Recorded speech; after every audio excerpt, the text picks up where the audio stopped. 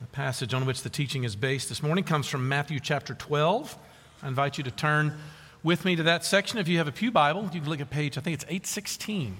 You can look this up. Matthew 12, beginning at verse 1. At that time, Jesus went through the grain fields on the Sabbath.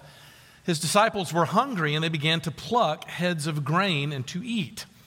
But when the Pharisees saw it, they said to him, "Look, your disciples are doing what is not lawful to do on the Sabbath." He said to them, "Have you not read what David did when he was hungry and those who were with him, how he entered the house of God and ate the bread of the presence, which was not lawful for him to eat, nor for those who were with him, but only for the priests? Or have you not read in the law how on the Sabbath the priests in the temple profane the Sabbath and are guiltless? I tell you, something greater than the temple is here. And if you had known what this means, I desire mercy and not sacrifice, you would not have condemned the guiltless, for the Son of Man is Lord of the Sabbath." He went on from there and entered their synagogue, and a man was there with a withered hand, and they asked him, "Is it lawful to heal on the Sabbath?" so that they might accuse him. He said to them, "Which one of you has a sheep, if it falls into a pit on the Sabbath, will not take hold of it and lift it out? Of how much more valuable is a man than sheep? So is it lawful to do good on the Sabbath?" And he said to the man, "Stretch out your hand." And the man stretched it out, and it was restored, healthy like the other. But the Pharisees went out and conspired against him how to destroy him. This is God's word. So I want to establish from the outset that I did very poorly in high school chemistry. Not here to blame anybody but myself for that fact, but it always makes me a little insecure when I try to use chemistry-related illustrations from the pulpit. But despite my performance in high school, I vividly remember in my mind holding on to something that was known as a reagent. A reagent is something, usually a compound or substance, that is used in chemistry experience to trigger a chemical reaction. Turns out we've been using reagents for quite a while now. For those of you who I'm sure have taken an in-home COVID test, you've used a reagent. Test starts with a chemical sample, and then the reagent is added to the mixture, and you wait for the reaction. Well, depending on how the sample reacts, depends on if you have COVID or something else. Pregnancy tests, blood glucose tests, all these use reagents like these. Well, this had me thinking because in the section that we've entered here in Matthew 11 through 13, we could easily describe that section as reactions to Jesus. In other words, these chapters catalog for us the way in which people received Jesus' ministry. And how they received it said everything about what was inside their hearts. So, think of Jesus as the reagent, human hearts as the sample. What kind of reactions was Jesus getting? Well, I think we can name three. The first group are those who initially bought in. They immediately bought him. They believed him. They followed him. The second group are those who are a little bit unsure. They kept their distance, but they followed enough to see where the story of this whole young Jewish upstart was really going. And then finally, there was a group that just outright rejected him. Everything Jesus was about. This was a group that was known as the Pharisees. Now look, we've got a lot of familiarity with that word in our day, but Pharisee, where it's almost a synonym for legalism. But this is the first time that Matthew's really started mentioning them, and so I think it deserves a little bit of backstory to understand why they received Jesus the way in which they did. And stated simply, the Pharisees were a reaction against an encroaching, secularism that was brought on by the occupying force of the Roman Empire. This actually shouldn't surprise any of us, even though it oftentimes does, that one of the complicated things about dealing with humans is that you cannot have an action without often a counter reaction. I mean, think about it. You cannot live in a totalitarian dream for too long before eventually oppressed people are going to rise up and burn the whole thing down.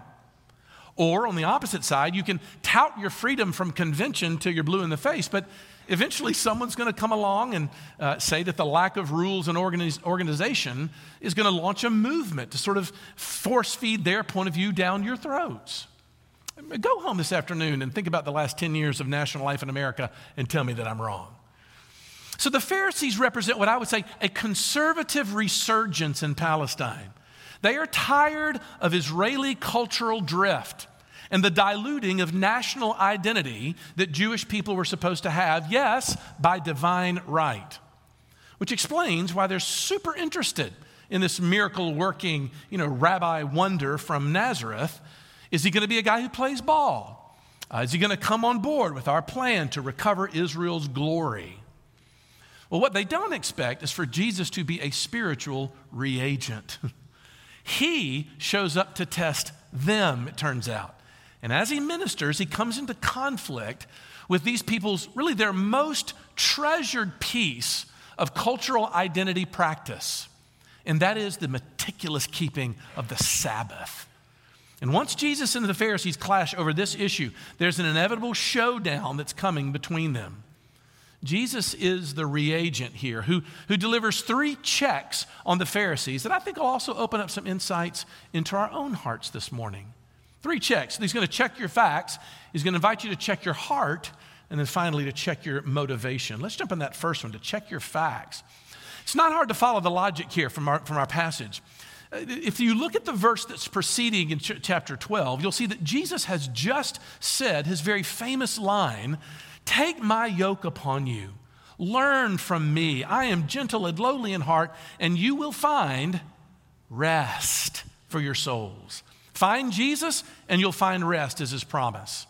So to illustrate, Matthew tells this story about a confrontation Jesus had with these religious elite. Apparently, his disciples were walking through, picking up the soft grains at the top of this field wheat, which of course is no problem there. The problem is they were doing it on Saturday, the Jewish Sabbath. And of course, this was a massive no-no for these people. It almost is like the 4th commandment, remember the Sabbath day by keeping it holy, is just vague enough to invite these generations of Sabbath observers to attach, literally a mind-bending number of rules to this command.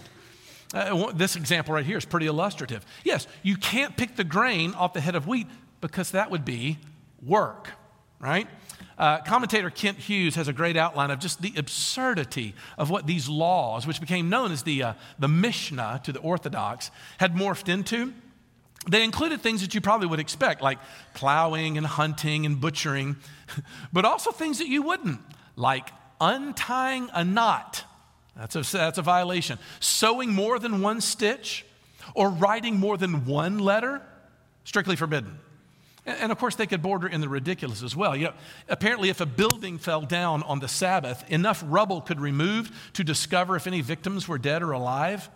If they were alive, then you could rescue it. But if they're dead, you had to leave their corpses there until sunset.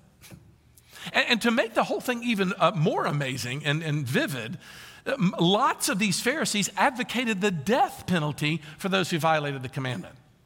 So yeah, these convictions, as we might say, were tightly held. So Jesus is experiencing his official confrontation with these people. And he begins to respond to them. But you'll see that his response is very clever, because he begins each of his sayings by saying, "Haven't you read?" Now that's an amazing thing to ask a Pharisee, an expert in the law. Jesus is just sharpening his knife here. It would be a little bit like going up to Brian Sorgenfrey and saying, "Have you heard what Lane Kiffin said after the game last night?" Of course he has. Any Ole Miss fan knows exactly what that is. To ask a Pharisee whether you've read this in the law, it shows that Jesus is up for a fight. And so the next, Jesus references this story from the Old Testament about King David. Go home and read it. It's from 1 Samuel chapter 21. David and his men are hungry on a Saturday, no less. And so they enter the Old Testament worship tent, what was known as the tabernacle. Well, there on the inside of that room were the fresh loaves of bread that were forever resting inside the tent that we know as the table of showbread. Well, they eat it. Now this is a violation for sure, because that bread was intended to be for no one other than the priests. David had violated the Old Testament law. But here's what's weird, Jesus says. That passage contains no sense that King David was condemned for doing so. So do you see Jesus' point? He's like, look, King David did something far worse than what my disciples did, and he wasn't condemned for it. What's the deal? Are all of you suddenly more holy than David, or maybe in the Old Testament priests? But of course, the priests, they don't cry uncle at that at all. Why? Well, because even if they conceded Jesus' point, they probably in the back of their mind were still thinking, well, David's men were starving. Your guys weren't. Plus, you know what? That was King David himself. Who are you? So Jesus follows up with another point about Old Testament priests. Priests, it turns out, have all kinds of work to do on the Sabbath day just so they can keep the temple going. But they're not condemned for that. Why? Well, because temple work trumps Sabbath rest for priests. But then Jesus drops the hammer there in verse 6. He says, I tell you, something greater than the temple is here. Now he's answered their question. Like, oh yeah, something much greater than David is actually here. Now look, before we move on to the next point, I want to pause for a moment to take note of how it is that Jesus confronts. Because most often he begins his confrontation by establishing the authority that he has to make the claims that he is. And of course, this is actually the first shock to the system that the reagent will oftentimes cause for people. Let's imagine for a moment that you get a knock on your door tomorrow morning and you're sitting in your office and someone barges in and says, hey, look, you're doing this all wrong. I'm here to show you how it's done, so step aside. I can almost have 100% guarantee of what you would say next. You would say, excuse me? Tell me who you are again? Why are you here? In other words, you want to know by what authority that person is making the claims over you. Well, for some weird reason, we are living in a cultural moment now where we seem to have stopped asking that question. By whose authority? You see, when anybody makes any claim about what they consider to be truth, even if they're saying it's just my truth, about their rules, about their way of living, about their identity, it is an entirely Christian thing to ask, well, by what authority do you make that claim? Whose shoulders do you stand upon? Now, I think I can speculate that one of the reasons why we're not asking this question in our generation is because we've all very imperceptibly decided that there is no authority beyond just my own feelings. My feelings dictate what is authoritative. No, we simply have not yet entertained the results of that question. What does that leave us with when everyone is acting as if their own truth is in their own eyes? Well, no wonder we're splintering as a culture.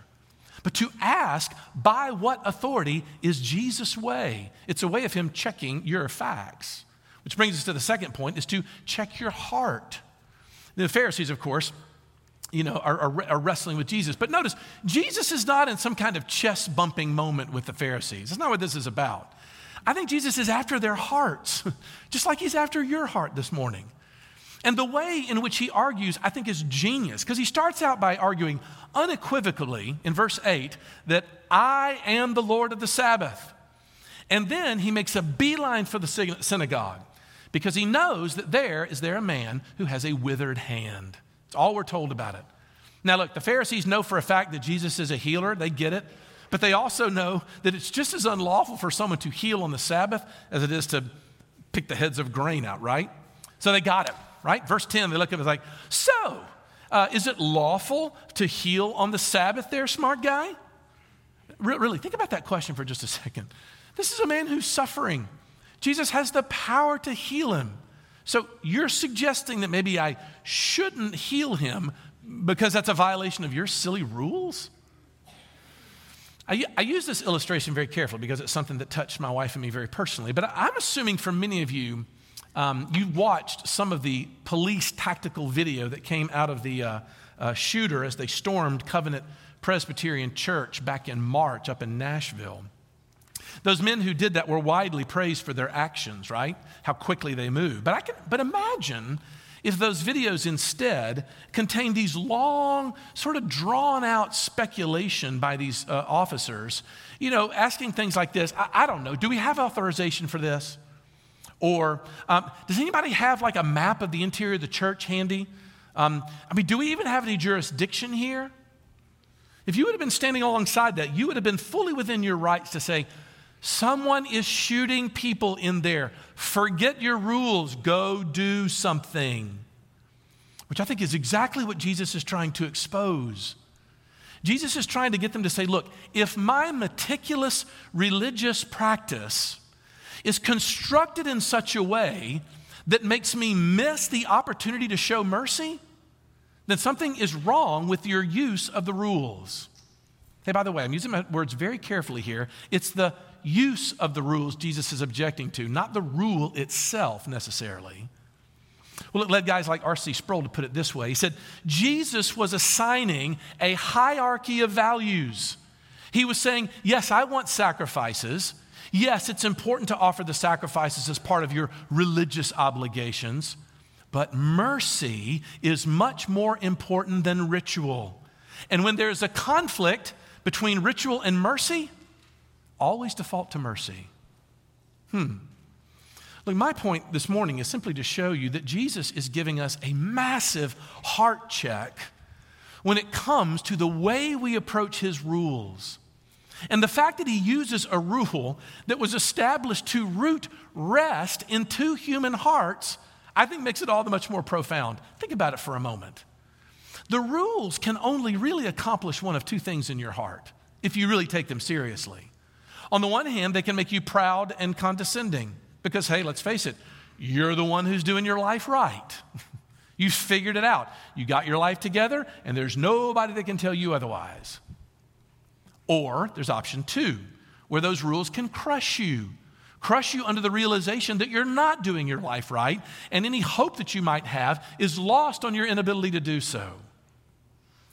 But what Jesus is saying is that regardless of the effect of the law on your heart, I am here to make you understand that neither of those two individuals, whether you embrace the law as a Pharisee or whether you reject the law as a lawbreaker, neither of you know how to rest.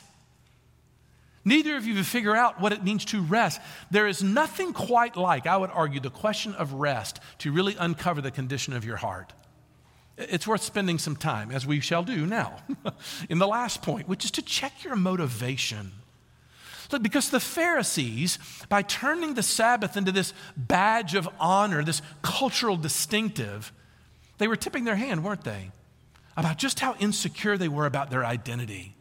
I mean, here's Jesus casting a vision for the Sabbath keeping in such a way where a believer is supposed to observe it as an anticipation, who is looking forward to a day.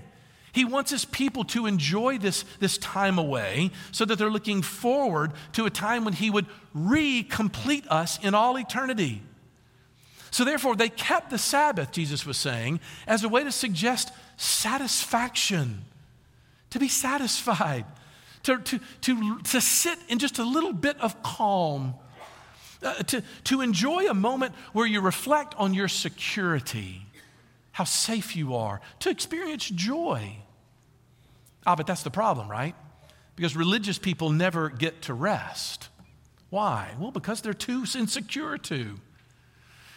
John Newton, the one who, the Puritan former slave trader, wrote Amazing Grace. Has a great point in one of his little books on his letters, where he's talking about what happens oftentimes with a new religious Christian convert. He says, look, at the very beginning of their Christian journey, people are excited, they've got energy, they want to do the right things, they go to Bible studies. But somewhere along the way, things change just a little bit. Something almost imperceptible changes. And instead of simply being thankful for what God is obviously giving to them in this enlarged heart for Christian service, they very slowly start to take credit for it. They take credit for how faithful they're being. And then somewhere in there, they begin to assume that God loves them because they're keeping the rules. You know, they used to be helpless sinners depending on God's grace for everything. But eventually, they kind of turn into somewhat well put together Christians, right? Who just don't do those kinds of things. What happened? Well, Newton says that what happened is you started resting in the performance of those things instead of in Jesus. And suddenly those things actually then begin to curse you. Your life as a Christian isn't restful at all because you're always conflicted. You're constantly failing. You're painfully aware of yourself. Why? Because somewhere along the path, you started inferring God's love from what you were doing rather than simply drawing off God's love because of his grace. But the net effect is there's no rest. You're not resting. It was about 20 years ago, I looked this up. Tim Keller quoted in one of his sermons a wonderful article in the New York Times by a Jewish lady named Judith Shulevitz called "Let's Bring Back the Sabbath." And I kept it in my illustration file because there were two places in that article that really struck me as profound. The first one is at the beginning of the article where she says this. She goes, look, back when Sunday was still sacred, not only did drudgery give way to festivity, family gatherings, and occasionally worship, but the machinery of self-censorship shut down too, stilling the eternal inner murmur of self-reproach. Wow, what a quote. What exactly is the machinery of self-censorship? What is the eternal murmur of self-reproach? She's talking about that part of us that is constantly working to make sure that we know just how far we've fallen short of what we're supposed to be doing. There's a voice in every single person that's telling you what you're supposed to be and that you are not that. But she said, when we learn to rest on the Sabbath, we put those voices away. We silence them for a moment.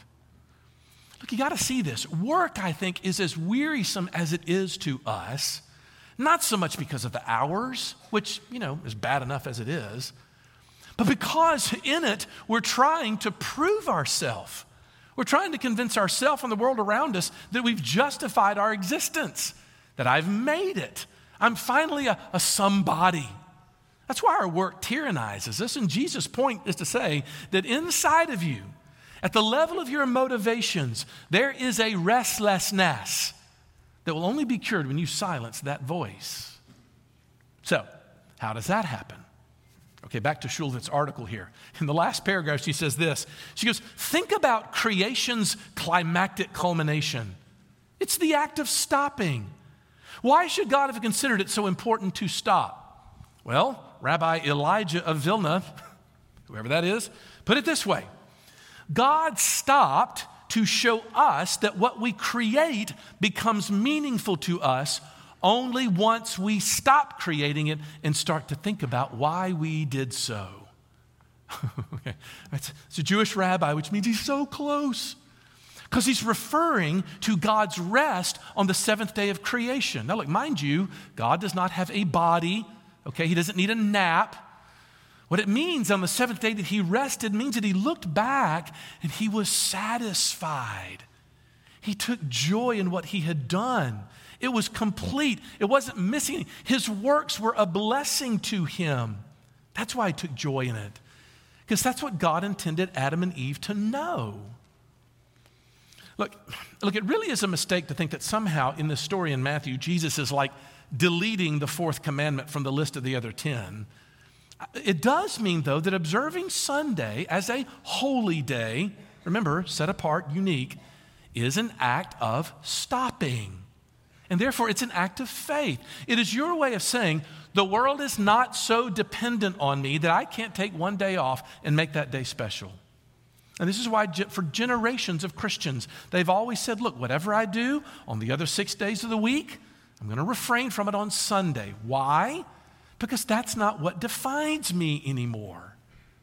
Look, this is the reason why the rabbi's quote really moves me, because Jesus is implying that he's coming to do something that's going to fill up that hole of self-censorship inside of you. Jesus is saying, I am going to do something that is going to hush the restless murmur that constantly condemns you.